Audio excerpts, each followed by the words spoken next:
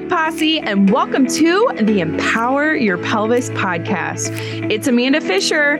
I've helped thousands of people with pelvic floor issues, and it's totally my jam. Here, you can listen to expert interviews encompassing all things related to pelvic health. That's pee, poop, sex, and everything in between.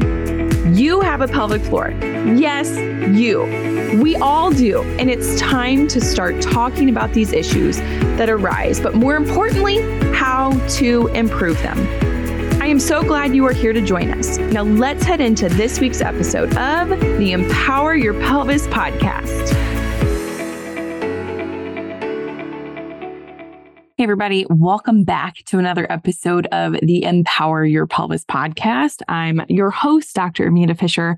I'm a pelvic floor physical therapist, mom of 3 boys, and business owner of Empower Your Pelvis, a pelvic floor physical therapy clinic in Kansas City. We've got one in the Kansas location in Overland Park and one in Lee Summit, Missouri, both sides of Kansas City. So y'all, thank you for tuning in. I'm going to base this show today off of the questions that I'm getting in the office. So I'm seeing a lot of postpartum moms this week, a lot of postpartum C-section, and a lot of postpartum vaginal births. And what still kind of irks me in our society, and I love our gynecology, our OBGYNs, our midwives, a lot of them know so much more about pelvic floor physical therapy, which I love to pieces. But there's still this gap between not doing anything 6 weeks until 6 weeks after having a baby. But our patients get the A-OK to go exercise and they think, I'm going to go run. I'm going to go lift a lot of weight at the gym. I'm going to go do a HIIT workout like one at Burn Boot Camp or the other HIIT classes in town. And their pelvic floor and their body just is not quite ready for it. So there are a lot of things that we should be doing early in those 6 weeks postpartum. And I'm going to go through those with you. Week 1, let's break it down. All right. Take some notes if you need to. Week 1 after you have a baby, typically, if you've torn at all, grade 1, grade 2, 3, or 4, or if you've had a cesarean delivery, which all of y'all who are pregnant, if you haven't put that in your plan of how to deliver a baby, think about what you would do during a C-section. Okay. 33% of us are having C-sections. You might as well put that into your birth plan of like what you want. Do you want a clear drape? Do you want a regular drape? If you have a clear drape, really, you can't see anything past your belly. But okay, I'm getting ahead of myself on a different tangent. So week 1, we want to lay low. We want to do minimal walking, no pressure, no leakage, no increased bleeding, no pelvic pain. We want to take it easy. Okay. No increased pubic symphysis pain. And if we have trouble pooping, that can be a problem too. Okay. Walk where you can, minimal steps, be on your feet minimally.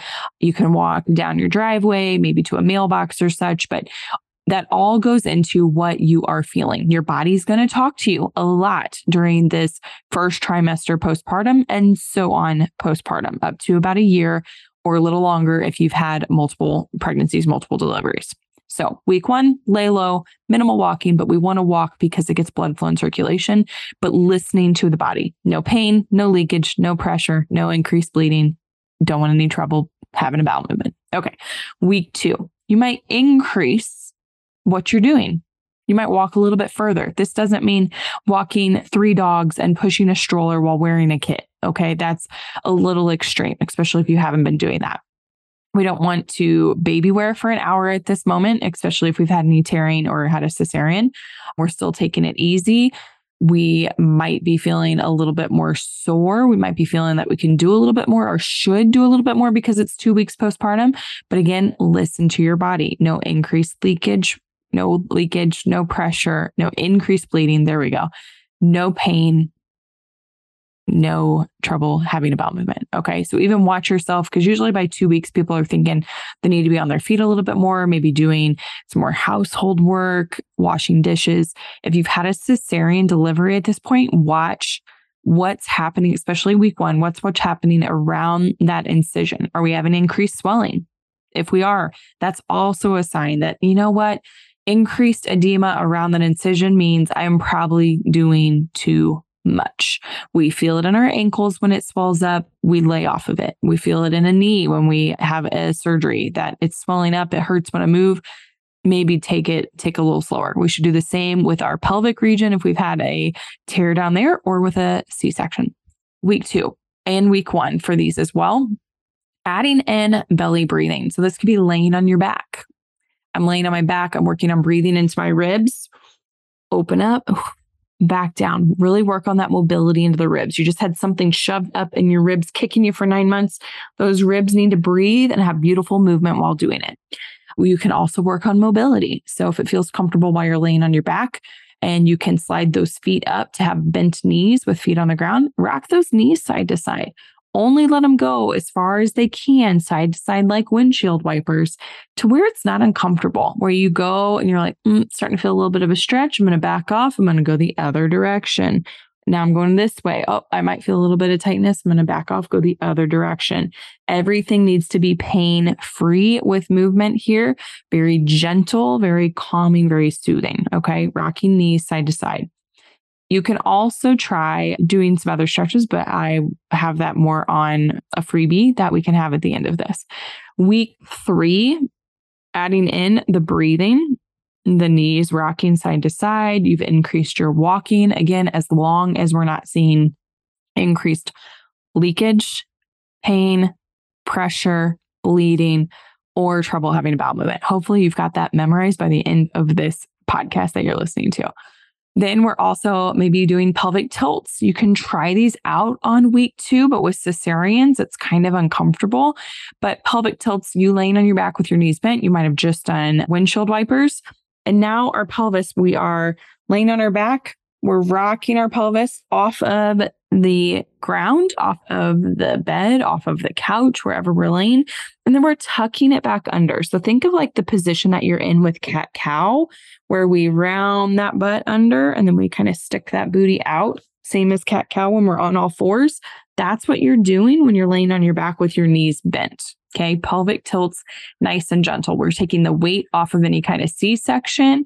We're taking the weight off of any vaginal birth as well. This can also be a time if it feels comfortable.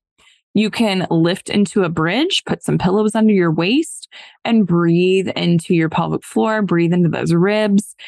And you can test out what it feels like and try to pick up a blueberry figuratively with your vagina, or trying to make an elevator go all the way back up. When you're laying on your back, hips are on a pelvis, feet are on the floor, and we're working on breathing in, moving that pelvic floor, let it release all the way back down, like an elevator coming all the way back down to the lobby. Then you breathe in again, blow out, pick up that blueberry, suck up that smoothie through your vagina, put it all the way back down. See what that feels like to do that in that position. That's gravity assisted, meaning organs are going back towards your head and we're trying to see how does it feel to move.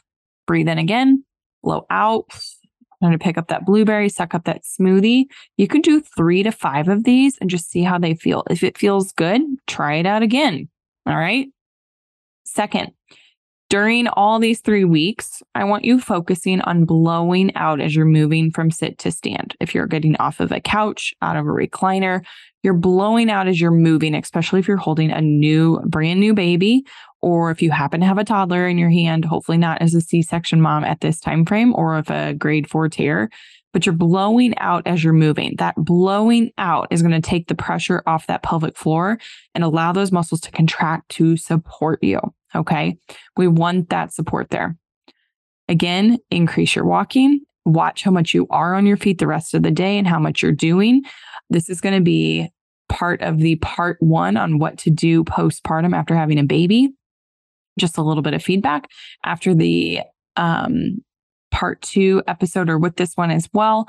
I'll have a freebie that you're going to find out in the show notes. And I want you to grab that because that's going to go through more things that you can do postpartum after you have a baby. And I want you to check into that because this is just a little couple snidbits, little things to put in your back pocket, but go ahead and get the full guide out on my website, linked below with a code. Okay. All right, guys, this is it for part 1 on what to do postpartum, weeks 1, 2, and 3. Make sure you are here next week for 4, 5, and 6. And who knows, we may go a little past that. And then if you're like, you know what, Amanda, I'm just ready to boom, go straight into it. I do have a program that you can start at 2 weeks postpartum that is in more depth and detail with videos, and it's called Body After Birth. It'll be linked below as well. It's a 12-week program. You can start at 2 weeks postpartum. So that gets you from 2 weeks all the way to 14 weeks. And then you can add on additionally to that as well. So I've got like a C-section program if you're ready for that too. Okay. Have a fabulous day. Please like, comment, share this with your friends and family or anybody who's newly postpartum or getting ready to be postpartum. And then there is more to come. So stay tuned for part 2. All right. With wellness in your pelvis. Bye, guys. Hey, Pelvic Posse. I want to thank you so much for joining into this week's episode of the Empower Your Pelvis podcast. Can I ask you a couple of favors, please? Number 1, can you like and subscribe to this podcast so that you can continue to empower your pelvis forever so that you will never miss out? Number 2, can you leave us a rating and a review telling them how amazing we are and everything that you have learned about your pelvic health? And then number 3, if you haven't seen the video version of this podcast, you can go over to youtube.com/C/empower your pelvis for all your visual learners out there. We have all types of great visuals in there for you to not only listen to, but to also watch. Thank you so much again, and make sure to give your pelvis some love. Until next time, peace out, Pelvic Posse.